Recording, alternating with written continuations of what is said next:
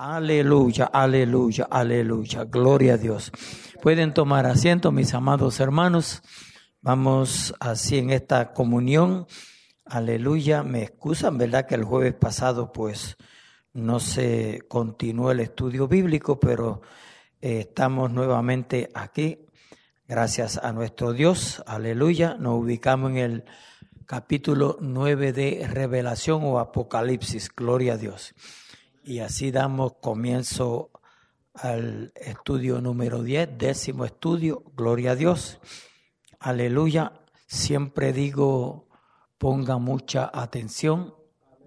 Hoy, gloria a Dios, les pido que esa atención la multiplique. Aleluya. Gloria a Dios, estemos bien atentos. Gloria a Dios, es un capítulo que nos relata, amén, prácticamente los juicios que vienen. Gloria a Dios, sabemos que ya la iglesia está en el cielo. Amén, nosotros creemos que la iglesia es lo primero que va a acontecer en la venida de nuestro Señor Jesucristo. La iglesia va a ser levantada. Ya la iglesia está en el cielo. Gloria a Dios, hemos hablado de las cuatro trompetas. Gloria a Dios, aleluya. Y se van a tocar las próximas, así que pongamos mucha atención. Gloria a Dios, aleluya. Santo, santo es el Señor. Dice aquí claramente, y vamos a ver un relato de las trompetas que se tocaron anteriormente. Gloria a Dios, y después entramos de lleno a las próximas. Dice, el quinto ángel tocó la trompeta y vi una estrella que cayó del cielo a la tierra y se le dio la llave del pozo del abismo. Gloria a Dios. Voy a leer el versículo 2. Y abrió el pozo del abismo y subió humo del pozo como humo de un gran horno y se oscureció el sol y el aire por el humo del pozo. Gloria a Dios. Alabado sea nuestro Dios. Dice el 3. Y del humo salieron las langostas sobre la tierra y se les dio poder como tienen poder los escorpiones de la tierra. Gloria a Dios. El 4 dice, y se les mandó que no dañasen a la hierba de la tierra, ni cosa verde alguna, ni a ningún árbol, sino solamente a los hombres que no tuviesen el sello de Dios en sus frentes. Gloria a Dios. Aleluya. Santo es el Señor. Jesucristo vive y reina. Gloria a Dios.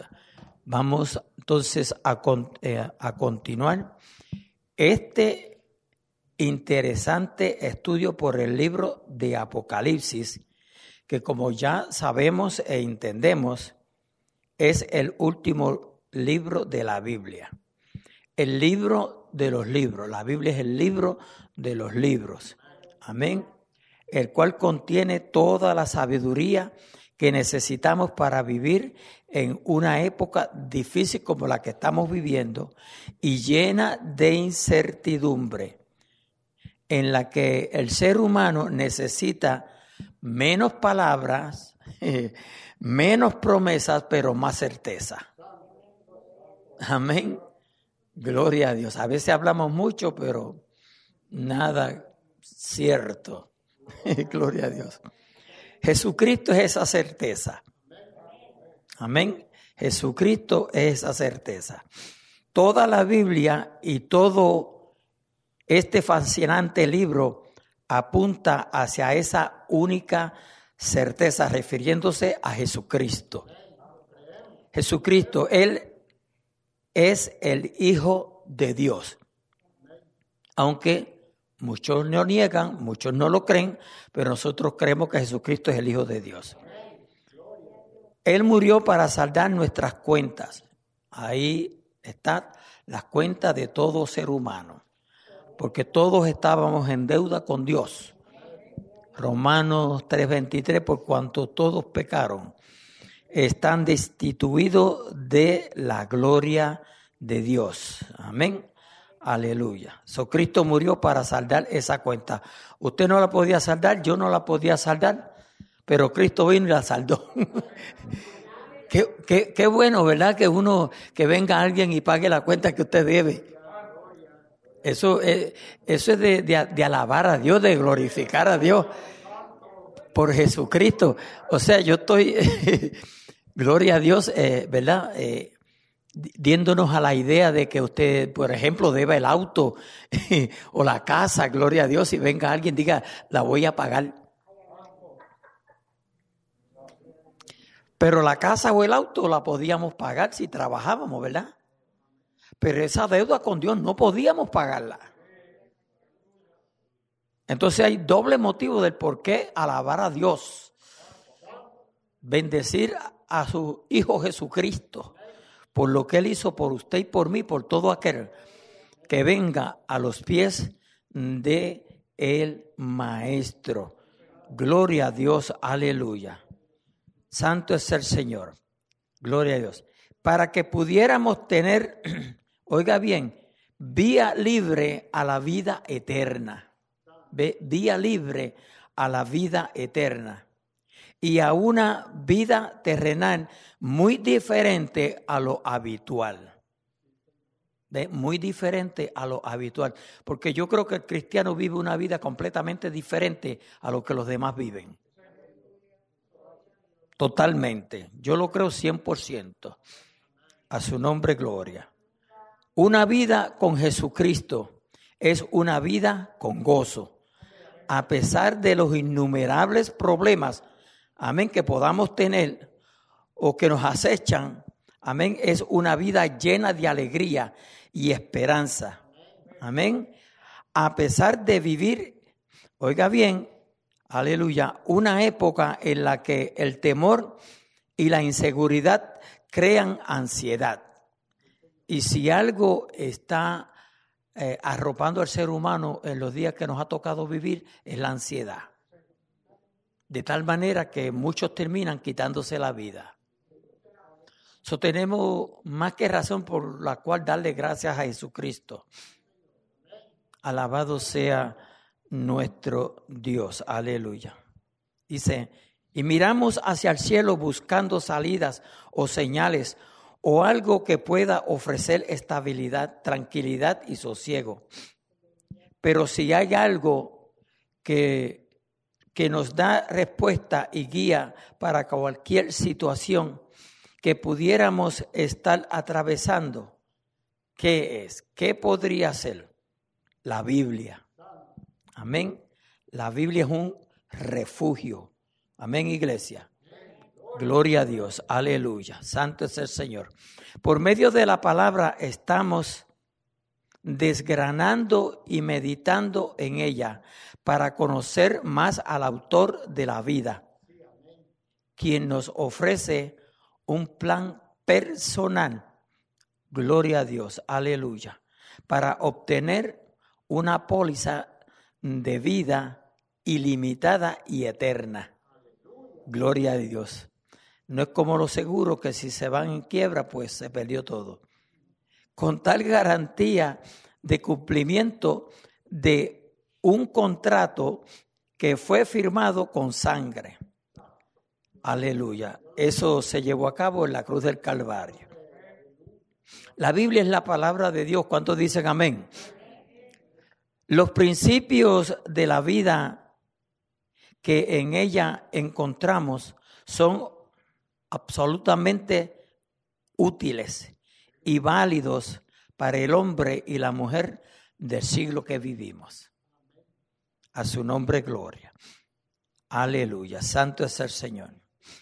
Este estudio de hoy, amén, o que continuamos hoy, parte del capítulo 9 de Apocalipsis, capítulo en el que el apóstol Juan, autor de este libro y privilegiado espectador de estas visiones, continúa relatándonos las terribles consecuencias del juicio de Dios sobre aquellos seres humanos que se han negado a aceptar la evidencia de su existencia.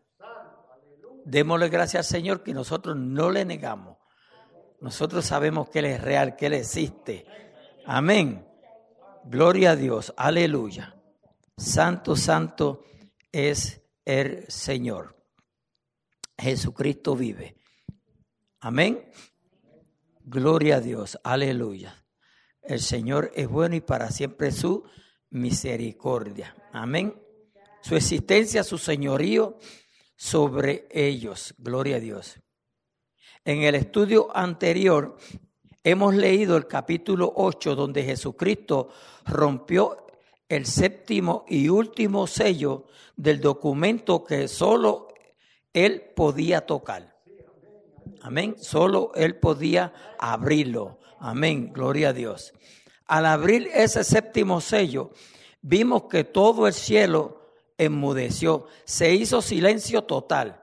Y 7 ángeles se presentaron ante Dios, cada uno portando una trompeta. También vimos como los primeros 4 ángeles, al tocar sucesivamente sus trompetas, provocaron terribles males sobre la tierra. Terribles males sobre la tierra. Y vamos a repetirlo un poquito, ¿verdad? El toque de la primera trompeta provocó granizos y fuego.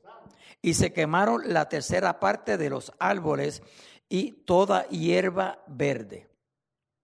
El toque de la segunda trompeta causó la caída de una masa de fuego al mar, y la tercera parte del mar se convirtió en sangre, muriendo la tercera parte de seres vivientes y naves que estaban en el mar. ¿Se recuerdan?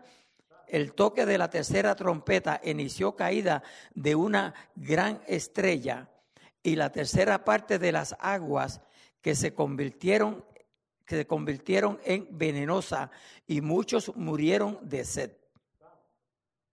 Y el toque de la cuarta trompeta trajo el oscurecimiento de la tercera parte del sol, la luna y las estrellas. Las 3 últimas trompetas están separadas de las primeras 4 que ya hemos visto por 3 terribles ayes. Sabemos que dice ay, ay, ay. Gloria a Dios. Eso no diga que le gustaría estar en ese ay para ver. No, por favor. Gloria a Dios. Aleluya. Santo es el Señor. Repito, las 3 últimas trompetas están separadas de las primeras 4 que ya hemos visto por 3 terribles ayes que están por caer sobre la tierra cuando estos 3 últimos ángeles toquen sus trompetas. Se produce una pausa en la que un ángel anuncia las terribles consecuencias para los habitantes de la tierra. Para los habitantes de la tierra. Recuérdense que ya no estamos aquí. Amén. Gloria a Dios. No vaya a perder eso de vista. Leamos el último versículo del capítulo 8. Gloria a Dios. Aleluya. Que es el versículo 13.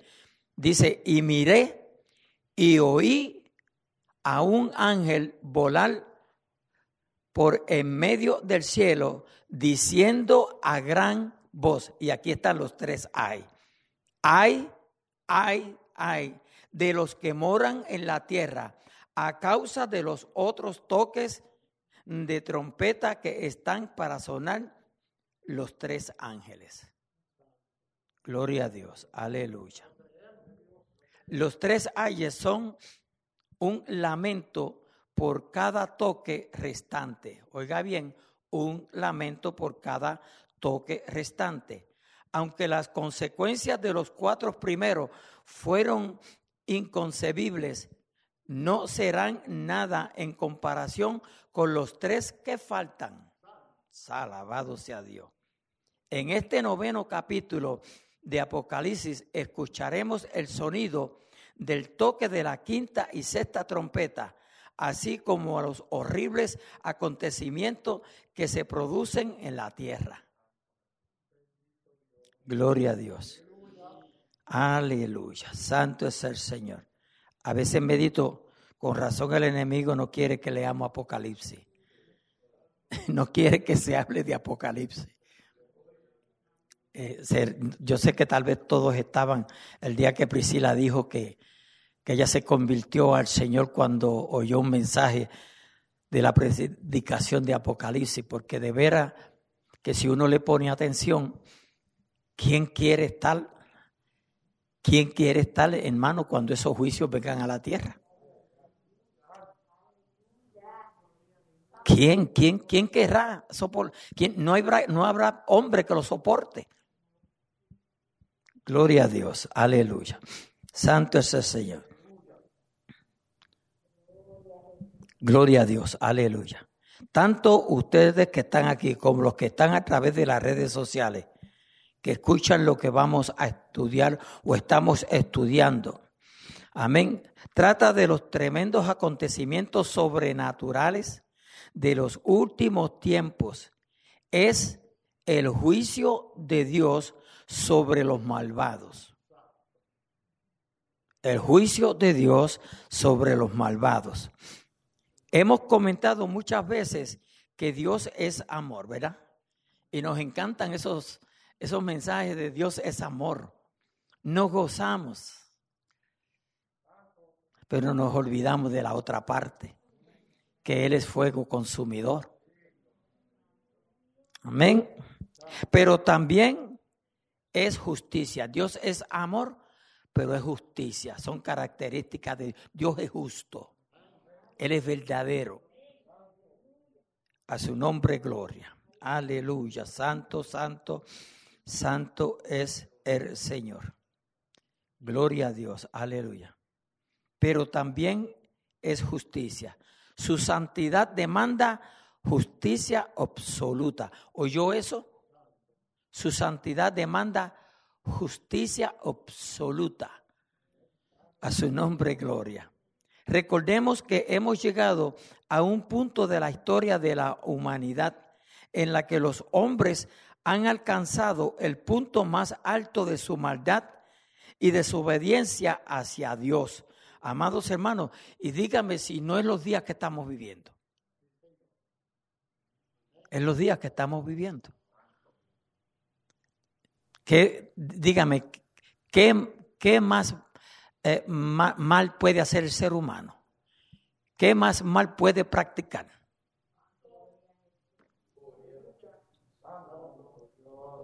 Yo creo que la copa del Señor ya se está culminando, está por derramarse.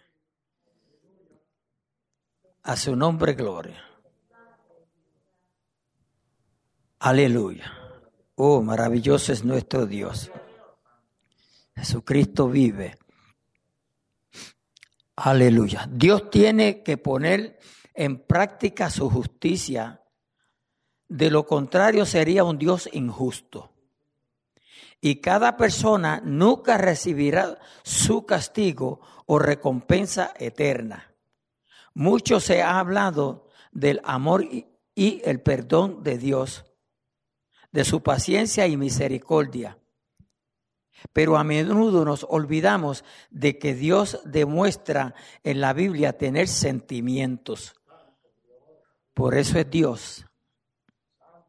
Si no tuviera sentimientos, no dijera Juan 3:16, porque de tal manera amó Dios al mundo, que ha dado a su Hijo unigénito, para que todo aquel que en Él cree no se pierda, mas tenga vida eterna. Mucho se ha hablado del amor y el perdón de Dios, de su paciencia y su misericordia, pero a menudo nos olvidamos de que Dios demuestra en la Biblia tener sentimiento, no como aquellos falsos dioses griegos que permanecían impasibles e indiferentes a las acciones y motivaciones humanas. Dios no se mantiene indiferente a nuestras acciones, conducta y vida. ¿Me oyó bien, iglesia? Dios no se mantiene indiferente a nuestras acciones, conducta y vida. Dios es consciente hasta de un cabello que se caiga de nuestra cabeza. Por increíble que pudiera parecernos, a Dios le interesa muchísimo cada detalle de nuestra vida. Tal vez a nadie le interese, pero a Dios le interesa. Nosotros somos sus hijos. Componemos su pueblo, parte de la iglesia. Gloria a Dios, aleluya. Santo, santo es el Señor. ¿Somos realmente conscientes de esto, iglesia? De veras, a nuestra conciencia estamos claros de que Dios está al tanto de todo lo que concierne a cada uno de nosotros, sus hijos.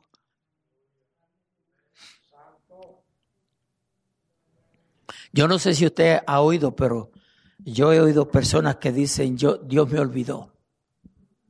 Dios no me ama.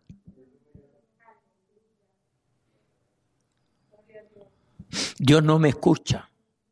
¿Se recuerdan el domingo que pedí la oración por una vida que ella piensa así, que Dios no le oye? Ahora, eso es un pensamiento que quien lo penetra a la mente del ser humano es el enemigo.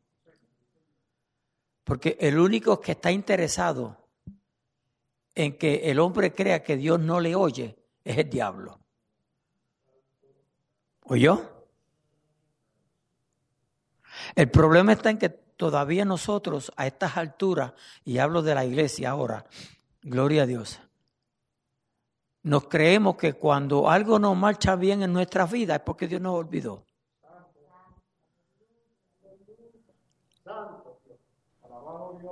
Y nos olvidamos de las diferentes razones por las cuales Dios nos permita pasar por una situación. Nos olvidamos de eso. Y usted sabe que en muchas ocasiones yo hablo de esto. Porque es que nosotros tenemos, especialmente cuando nosotros pasamos por momentos difíciles, es menester nosotros ni orar para que Dios nos quite el momento difícil, sino orar cuál es el propósito que Dios tiene en ese momento difícil. Porque a veces Dios tiene que tomarnos de la mano para llevarnos, pero a veces tiene que alargarnos la oreja. ¿No lo creen así? Recuérdense que Él es nuestro Padre y de alguna forma nos tiene que disciplinar. Entonces, si la disciplina viene de parte de Dios, no debemos de refutarla. No debemos de negarnos. Al contrario, debemos de alabarlo y glorificarlo. Eso no, esto suena a locura, ¿verdad? Pero es que el evangelio es locura. El evangelio es locura para el que cree.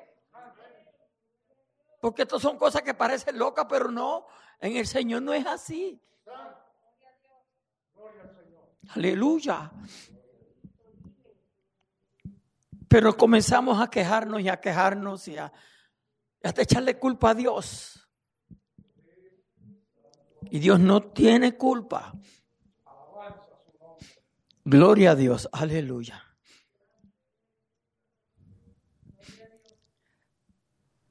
Recordamos que según numerosos estudios bíblicos, la iglesia no tendrá que sufrir las terribles consecuencias de la ira de Dios sobre la tierra. Gloria a Dios. Aunque muchos creen que vamos a pasar por la gran tribulación, nosotros por lo menos creemos que no. Gloria a Dios. Vivamos un evangelio creyendo que no vamos a pasar por ninguna gran tribulación. Si estamos equivocados, no hemos perdido nada, pero hemos ganado mucho. Para eso Dios nos ha dado sabiduría. Amén. Para no dormirnos. Por el contrario, estar siempre despiertos. Ay, santo, aleluya, gloria a Dios. Santo, la iglesia ha sido ya rescatada y llevada al cielo y disfruta ya de la presencia de Dios. Esos ayes marcan el inicio de la parte más intensa y dolorosa del periodo de la gran tribulación, que podría corresponder a los últimos 3 años y medio de la 70ª semana descrita por el profeta Daniel. ¿Se recuerdan?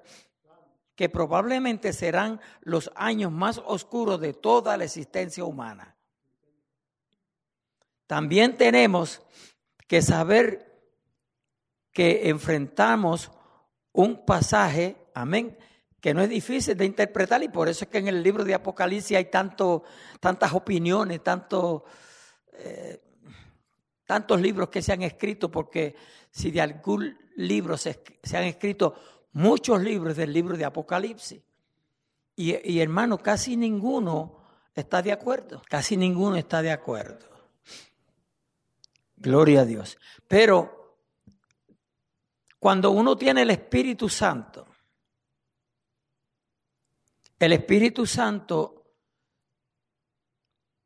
claramente la Biblia nos enseña que Él nos guiará a toda justicia y a toda verdad.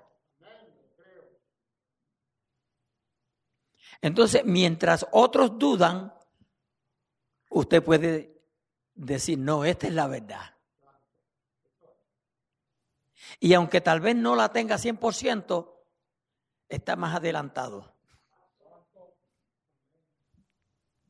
Por eso yo toda mi vida enfatizaré cómo necesitamos la guianza del Espíritu Santo. ¿Sabe que en cuestión de guiar nuestras propias vidas, primero usted no puede permitir que nadie guíe su vida? Fuera del Espíritu Santo, que es Dios. Menos usted, porque usted se equivoca. Exactamente, porque decimos o se oye decir que el peor enemigo de uno es uno mismo. Necesitamos a alguien que sepa guiarnos. Y a ese se le llama el Espíritu Santo. A su nombre gloria. Aleluya, santo, santo, santo. Ok, siendo que este libro, ¿verdad? Pues no es fácil de estudiar. Amén, aleluya. Pues tenemos que tratarlo con mucho cuidado, pero no vamos a dejar de estudiarlo, ¿correcto? La Biblia coincide en las líneas principales, pero no en los pequeños detalles, y tampoco nosotros pretendemos ir más allá. O sea, muchos descuidan los pequeños detalles, pero a veces en esos pequeños detalles podemos sacarle un provecho, pero también podemos equivocarnos. Leemos los versículos 1 y 2 del capítulo 9 de Apocalipsis que dicen así. El quinto ángel tocó la trompeta y vi una estrella que cayó del cielo a la tierra y se le dio la llave del pozo del abismo. Gloria a Dios. Note que cuando se habla de llave se habla de como de poder, ¿verdad? De autoridad. Gloria a Dios. Aleluya. Santo es el Señor. Dice, y abrió el pozo del abismo y subió humo del pozo como humo de un gran horno. Y se oscureció el sol y el aire por el humo del pozo. Gloria a Dios. Ahora, no me descuiden esa palabra pozo. Gloria a Dios. A diferencia de las otras estrellas que habían caído sobre la tierra, en los capítulos 6, 13 y 8:8, esta será un ser angelical, quizá el mismo Satanás. Y note que cuando dice quizá es porque hay una especulación. Amén. Gloria a Dios. Aleluya. Esta será un ser angelical, quizás el mismo Satanás. El denominado pozo del abismo se menciona 7 veces en Apocalipsis y siempre se refiere a la prisión donde algunas de las ondas o turbas, amén, demoníacas serán encarceladas. Un lugar donde se experimenta con mayor severidad el tormento y proscripción. Amén. Este abismo, denominado también por pozo sin fondo, oiga bien, pozo sin fondo, un pozo sin fondo, ¡ay Dios mío! Aleluya. Es un lugar intermedio de castigo de los ángeles caídos, los demonios, la bestia, el falso profeta y Satanás. Eso lo encontramos en Revelación 9:2. Amén, aleluya. Y creo que lo vamos a leer. ¿Está bien? Vamos a leer lo que dice Revelación 9:2. Dice, y abrió el pozo del abismo y subió humo del pozo como humo de un gran horno y se oscureció el sol y el aire por el humo del pozo. Gloria a Dios, aleluya. Ahora, el 2, santo es el Señor. 9:2, ya lo leí. El 11, escuche lo que dice el 11. Y tienen por rey sobre ellos al ángel del abismo, cuyo nombre en hebreo es Abadón y en griego Apolín. El 11:7 dice, cuando haya acabado tu testimonio, la bestia que sube del abismo hará guerra contra ellos y los vencerá y los matará. El 21 y 3, escuché lo que dice. Gloria a Dios. Vi a un ángel que descendía del cielo con la llave del abismo y una gran cadena en la mano, y prendió al dragón, la serpiente antigua, que es el diablo y Satanás, y lo ató por 1000 años. A su nombre gloria. Dice, y lo arrojó al abismo y lo encerró y puso su sello sobre él para que no engañase más a las naciones hasta que fuese cumplido 1000 años, y después de esto debe ser desatado por un poco de tiempo. Santo es el Señor. El lugar final es un destino horrible.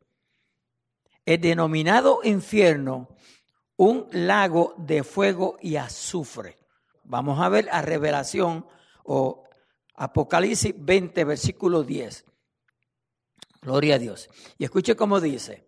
Y el diablo que los engañaba fue lanzado en el lago de fuego y azufre, donde estaban la bestia y el falso profeta, y serán atormentados día y noche por los siglos de los siglos. El 14 dice, y la muerte y el Hades fueron lanzados al lago de fuego. Esta es la muerte segunda. Gloria a Dios. El 15. Aleluya.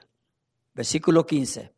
Y el que no se halló inscrito en el libro de la vida fue lanzado al lago de fuego.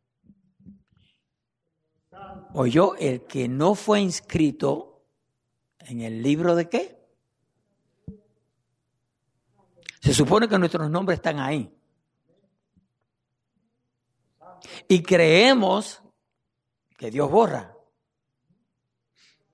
No permitamos que nuestro nombre sea borrado del libro de la vida. Porque mire, hermano, se está hablando de los juicios de Dios. Y si a veces no podemos soportar un dolorcito de cabeza, un dolorcito de estómago, hello, una uña, Usted sabe esas pedacitos de carne que se le salen por el lado a la uña y que mucho molestan, ¿verdad? No podemos soportar eso. Dígame si vamos a poder. Humillémonos cada día ante su presencia y digámosle, Señor, usted tenga a su nombre gloria. Aleluya, aleluya. Oiga lo que dice, cuyo fuego no puede ser apagado. Cuyo fuego no puede ser apagado. Marcos 9:43. Vamos a ver qué nos dice Marcos 9:43. Si tu mano te fuere ocasión de caer, córtala. Mejor te es entrar en la vida manco que teniendo dos manos ir al infierno, al fuego que no puede ser apagado. Ay, santo, aleluya. Estamos hablando Biblia. Un lugar de vergüenza, ponga atención, un lugar de vergüenza y confusión perpetua. Daniel 12:2. Vamos a ver qué nos dice Daniel 12:2. Y muchos de los que duermen en el polvo de la tierra serán despertados, unos para vida eterna y otros para vergüenza y confusión. ¿Cuándo?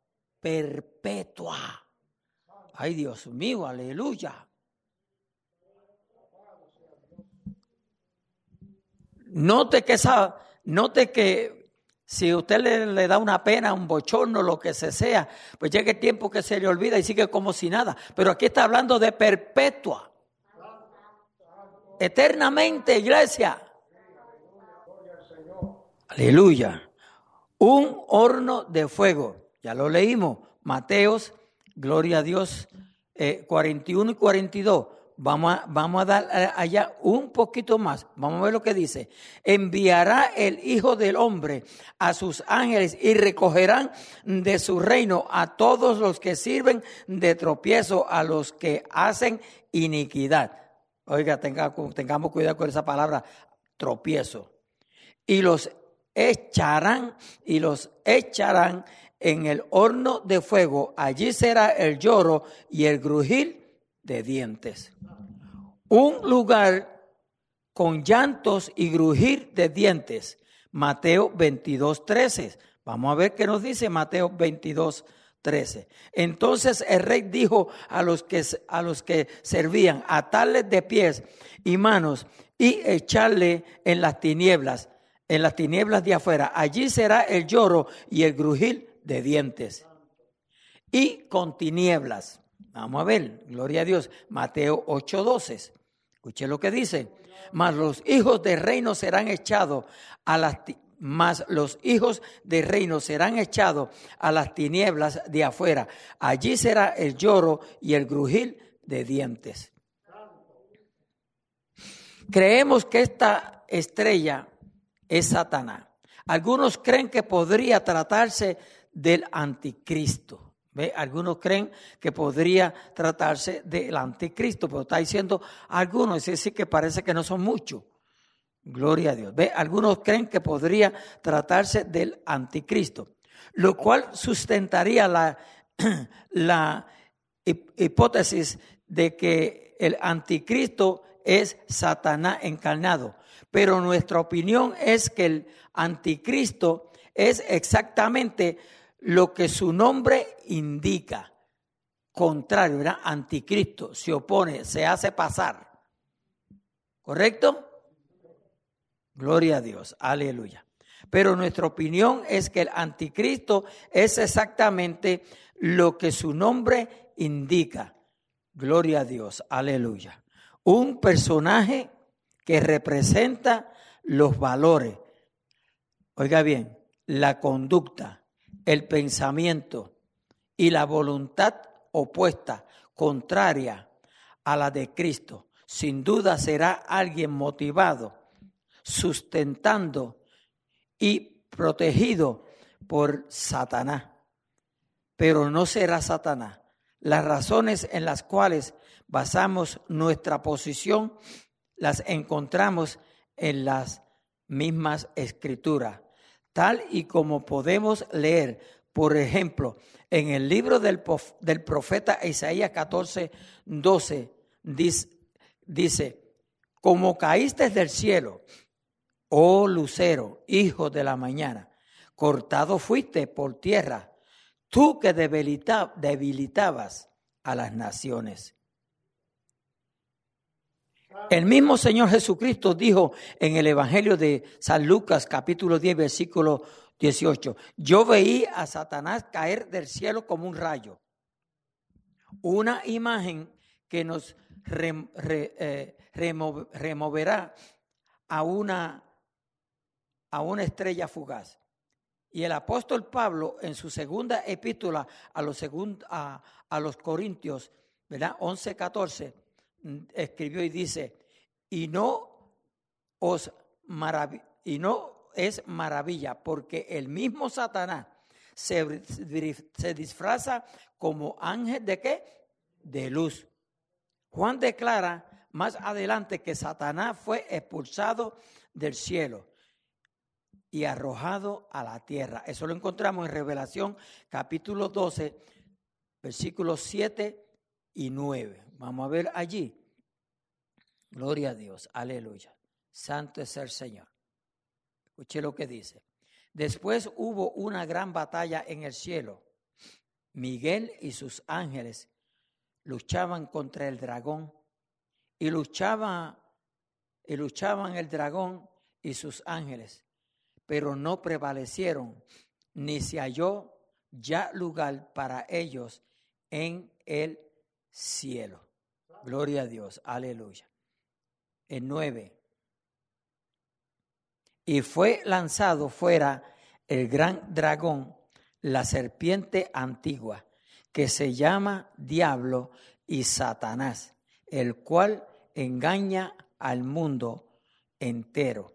Fue arrojado a la tierra y sus ángeles fueron arrojados con él. A su nombre, gloria. Ahora, sí hemos establecido el hecho de que estamos hablando de Satanás, arrojado del cielo. ¿Qué es lo que él va a hacer? ¿Cuál será su misión? La Biblia dice que Satanás le es entregada una llave, lo cual aparentemente significa que Dios está, oiga bien, permitiéndole que lleve a cabo lo que leeremos a continuación. La llave demuestra autoridad y poder recibida directamente de Dios. No olvidemos que Dios está en control de todo, que aunque le dé poder, tiene que obedecer a papá. Amén. No solamente en ese tiempo, aún ahora, Satanás no puede hacer nada que el Señor no le permita o nosotros le demos lugar. ¿Oyó? Repito, el diablo, Satanás, la serpiente antigua, no puede hacer nada en nosotros a menos que Dios no se lo permita o nosotros le demos lugar. Por eso la Biblia dice, ni deis lugar al diablo. ¿Verdad que lo dice? Ni deis lugar al diablo. Porque eso es lo que está buscando Satanás en nosotros los hijos de Dios, en que le demos lugar. Recuerde, si dice ni deis lugar al diablo es porque Satanás no tiene lugar en nuestras vidas.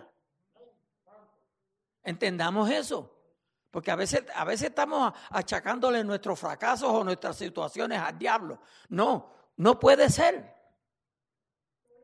Porque de lo contrario, el Señor no dijera ni deis lugar al diablo.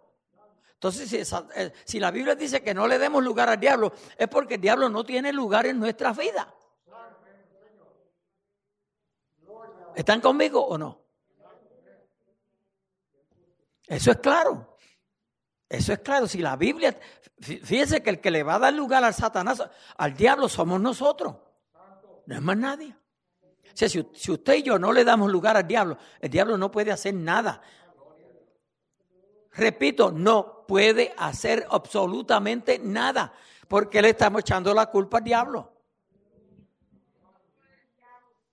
¿Por qué mejor no decimos yo le di cabida al diablo? Yo le di una oportunidad al diablo y el diablo la aprovechó bien aprovechada. Ay. Porque claro, oiga, si nosotros como hijos de Dios le damos una oportunidad al enemigo, de seguro él la va a aprovechar bien. Yo no sé si usted se está gozando, pero yo estoy aquí temblando. Pero es del gozo, ¿sabe? No es de miedo, porque yo no tengo miedo. Alabado sea nuestro Dios. Aleluya. Iglesia, no le demos lugar al enemigo. Porque a veces cuando nosotros hablamos del diablo, es que nos creemos que es que el diablo va a venir, como muchos lo pintan, con unos cuernos y un rabo y el tenedor, el tenedor ese. No, hermano. Dice la Biblia que se viste como ángel de luz. Quien menos tú te pienses, el diablo puede usar para destruirnos.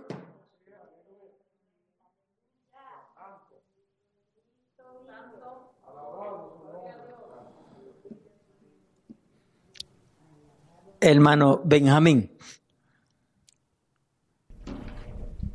Santo el Señor, sí, pastor. Solamente quería opinar acerca del abismo y también de esa estrella que desciende del cielo.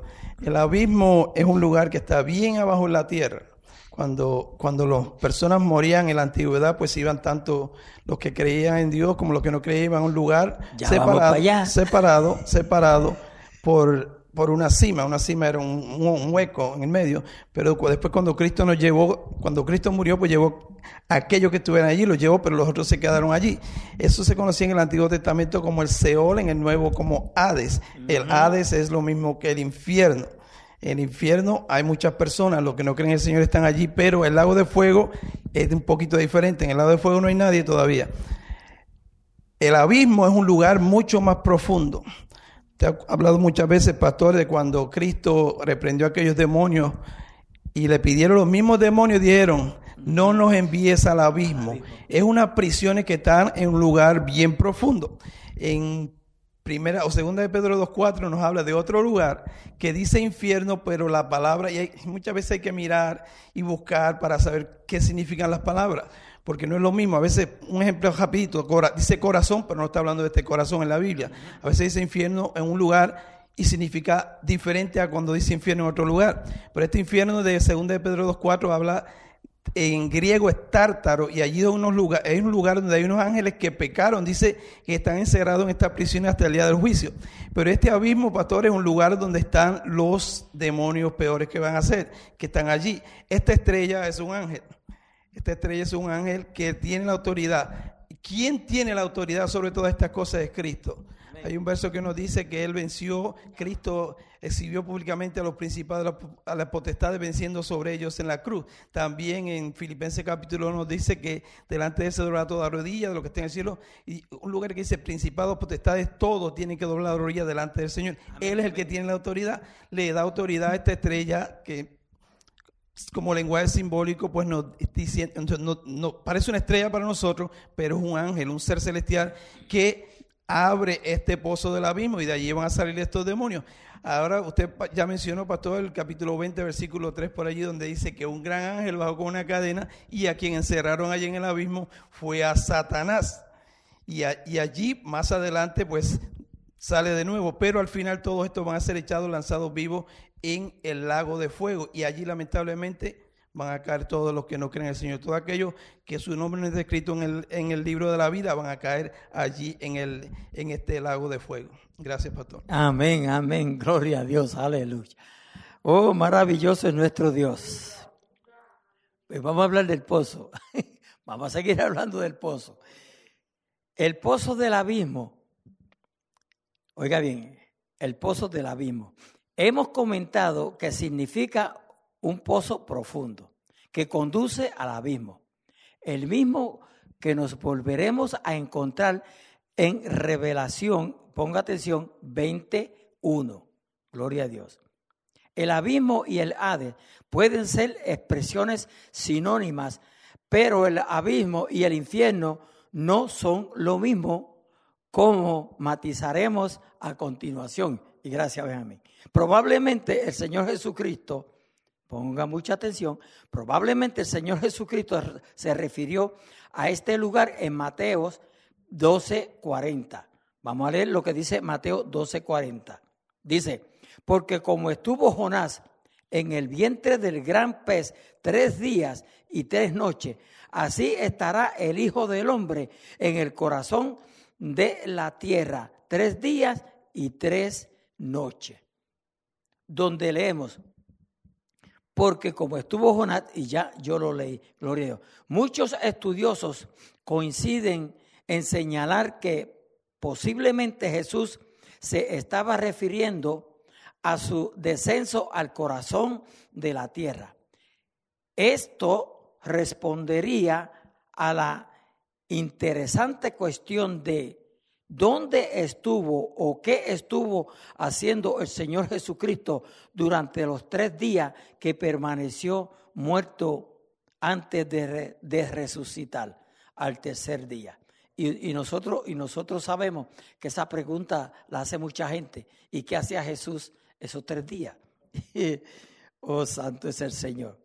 Aunque no podamos saber, ponga atención, aunque no podamos saberlo con certeza, es posible que en el pasaje que acabamos de leer se refiera al abismo. Y así denominada por el pensamiento antiguo judío, morada de los muertos. ¿Ve? Morada de los muertos.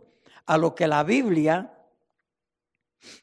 le menciona como el Hades o Seol. El apóstol Pedro nos dice que los demonios están allí como prisioneros. El Señor Jesucristo dijo en el Evangelio de San Lucas 8:30 y 31, y le preguntó Jesús diciendo, ¿cómo te llamas? Y él dijo, Legión, porque muchos demonios habían entrado en él. Y le rogaban que no les mandase ir al abismo. Recordemos brevemente que los judíos llamaban Seol o Hades en griego al lugar donde se dirigían los muertos, bienaventurados o no. En muchos pasajes del Antiguo Testamento, llamados alusiones a la existencia de almas en el Seol. Los judíos creían que el Seol se dividía en 2 partes. Una reservada a los impíos, es decir, a los no creyentes que habían muerto atormentados ya desde el mismo comienzo de su llegada al Seol, y otra reservada a los bienaventurados, es decir, exclusiva para los creyentes, llamada paraíso o seno de Abraham. Gloria a Dios, aleluya. El mismo Jesús empleó estas expresiones y dio notables precisiones acerca de la morada de los muertos. Lucas 16, 19, 31. Gloria a Dios. Vamos a ver qué nos dice allí. Gloria a Dios. Había un hombre rico que se vestía de púrpura y de lino fino y hacía cada día banquete con esplendidez. Había también un mendigo llamado Lázaro que estaba echado a la puerta de aquel lleno de llagas y ansiaba saciarte de las migajas que caían de la mesa de rico, y aún los perros venían y le lamían las llagas.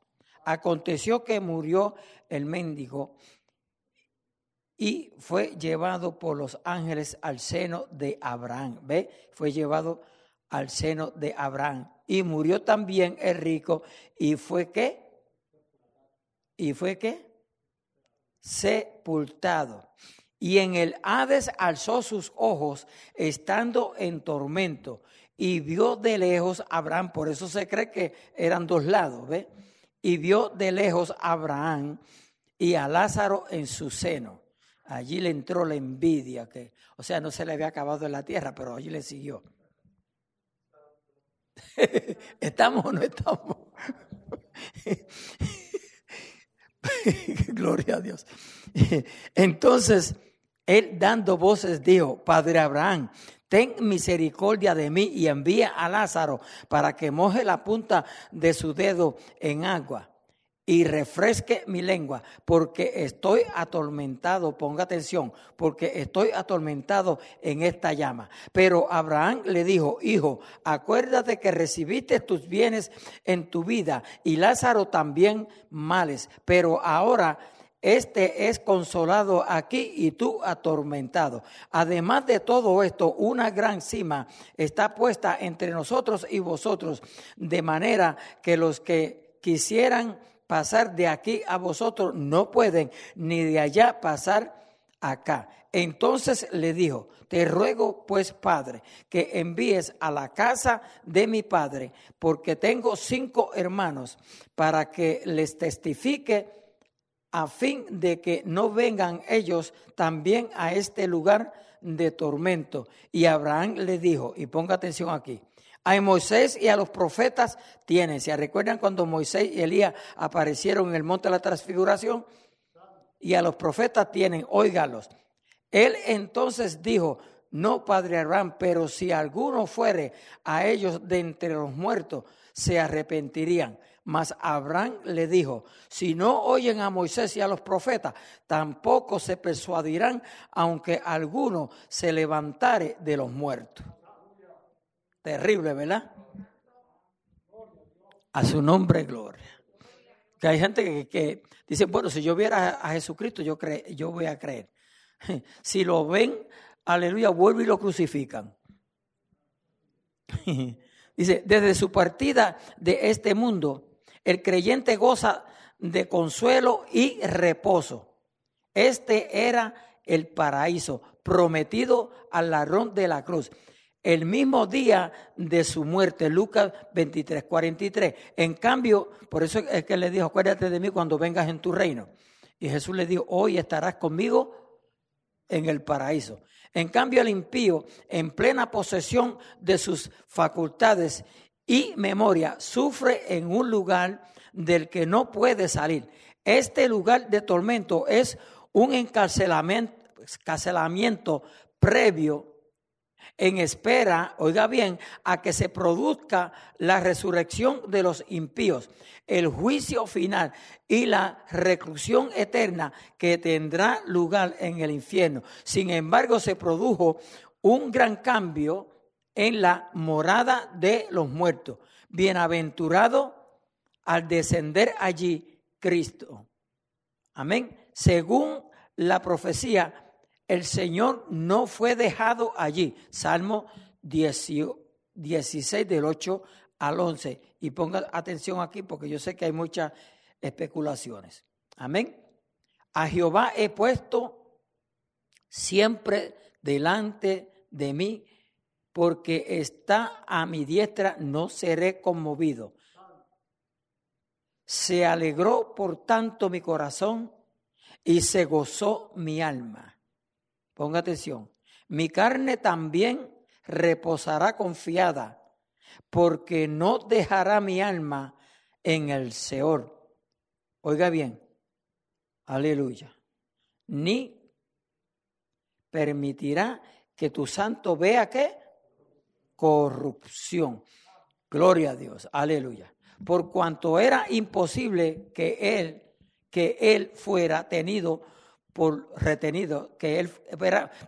por cuanto era imposible que él fuera retenido por los lazos de la muerte. Gloria a Dios, aleluya. Hechos 2:24. Vamos a ver qué nos dice Hechos 2:24. Dice, al cual Dios levantó, resuelto los dolores de la muerte, por cuanto era imposible que fuese retenido por ella. Aleluya. Salido de la tumba, subiendo a lo más alto, llevó cautiva la cautividad y dio dones a los hombres. Eso lo encontramos en Efesios capítulo 4, del 8 al 10. Por ello, los comentaristas creen que en su glorificación, Cristo libertó del Seol a los muertos creyentes y los llevó, oiga bien, y los llevó con él al cielo mismo. El hecho es que desde entonces todos los que mueren en la fe, en un lugar de descender a la morada de los muertos, van directamente a la presencia del Señor. ¿Lo creemos o no lo creemos? Así el apóstol Pablo afirmará que prefiere, oiga bien, que prefiere partir y estar con Cristo, lo cual es mucho mejor. Eso lo encontramos en Filipenses capítulo 1, versículos 21 al 24. Por ello, para los cristianos, la muerte viene a ser ganancia y de hecho, deja de ser muerte como tal. Juan 8:25. ¿Qué dice Juan 8:25? Le dijo Jesús: yo soy la resurrección y la vida. El que cree en mí, aunque esté muerto, vivirá. Gloria a Dios. Aleluya. Ay, ya me pasé con 3 minutos. Lo vamos a dejar aquí. Sí, rapidito porque ya se me pasó el tiempo. Lo vamos a dejar aquí y lo terminamos la semana que viene, porque ya estoy por terminar el capítulo 9. Amén. Gloria a Dios. Aleluya. Sí, Benjamín. Sí, pastor, este sería un tema diferente, el tema de la muerte, que las personas no entienden estas cosas y menos la gente pensaba, bueno, aún las personas del Nuevo Testamento, que ahí es donde se le dice que nosotros vamos a resucitar. Pero pastor, tan pronto, fíjese, antes de que la persona sea sepultado, ya el alma, si no conoció al Señor, ya el alma está allá abajo sufriendo. Y mirando desde el punto de vista físico, que pone la persona, ¿cuántos? 6 pies, el cuerpo de la persona, pero esto es un lugar mucho más abajo. Mientras, pastor, que nosotros pues creemos en el Señor y confiamos en el Señor que si nos morimos, nuestra alma va para el cielo. Por eso es que el pasaje suyo, pastor, de Juan capítulo 14, no se turbe vuestro corazón. Y la parte interesante aquí dice, voy pues a preparar morada. ¿Por qué? Porque no había todavía. Cristo tenía que ir primeramente a ese lugar, llevar los que habían creído en Él. Y ahí entran todos los fieles del Antiguo Testamento, incluyendo a David, al mismo Abraham, que lo menciona allí como padre Abraham, Moisés, todo esto, Cristo los lleva allá arriba y de ahí en adelante, pues todos los que mueren en Cristo, pues se van para allá arriba, para el cielo. Pero hay que estar bien preparado y no caer allá abajo. Y claro, pastor, un poquito más. El cuerpo de la persona queda allí cuando muere sin Cristo. El alma va más abajo. Más abajo todavía es que están todos estos demonios. Claro, allá hay ciertos demonios. Otro tema también, pero hay diferentes géneros de demonios, pero hay ciertos demonios ya impartiendo, castigando a las personas, martirizando a las personas. Pero estos que están en prisiones, esos están preparados para ese momento, porque están bajo llave, y cuando se sueltan bajo llave quiere decir que era bien, bien terrible. Gracias, pastor. Amén, amén. Gloria a Dios. Bueno, yo no sé si usted se ha gozado, yo me gozo en gran manera porque Cristo no murió en vano. Cristo todo lo hizo para que nosotros no vayamos a sufrir eternamente. Hermano, por eso es menester esforzarnos. Nosotros no podemos ver, ya mismo te doy la parte, nosotros no podemos ver el sacrificio de Cristo livianamente. Cristo llevó allí a la cruz todo lo que te pertenecía a ti, a mí y a todo aquel que cree en Él. Eso no lo debemos de tomar livianamente. Debiéramos de examinar con mucho cuidado lo que Cristo hizo en la cruz por cada uno de nosotros. No lo debiéramos de tomar tan livianamente. Tico. Partir un versículo para terminar. Vamos a empezar desde el 7. Segunda Timoteo 1:7 dice: porque no nos ha dado Dios espíritu de cobardía, sino de poder, de amor y de dominio propio. Por tanto, no te avergüences de dar testimonio de nuestro Señor, Santo, ni de mí, preso suyo, sino participa de las aflicciones por el Evangelio según el poder de Dios, quien nos salvó y llamó con llamamiento santo, no conforme a nuestras obras, sino según el propósito suyo y la gracia que nos fue dada en Cristo Jesús antes de los tiempos de los siglos. Para este versículo leí todos esos. pero que ahora ha sido manifestada por la aparición de nuestro Salvador Jesucristo, el cual quitó la muerte y sacó a la luz la vida y la inmortalidad por el Evangelio. Entonces, para el cristiano no hay muerte. Léelo de nuevo.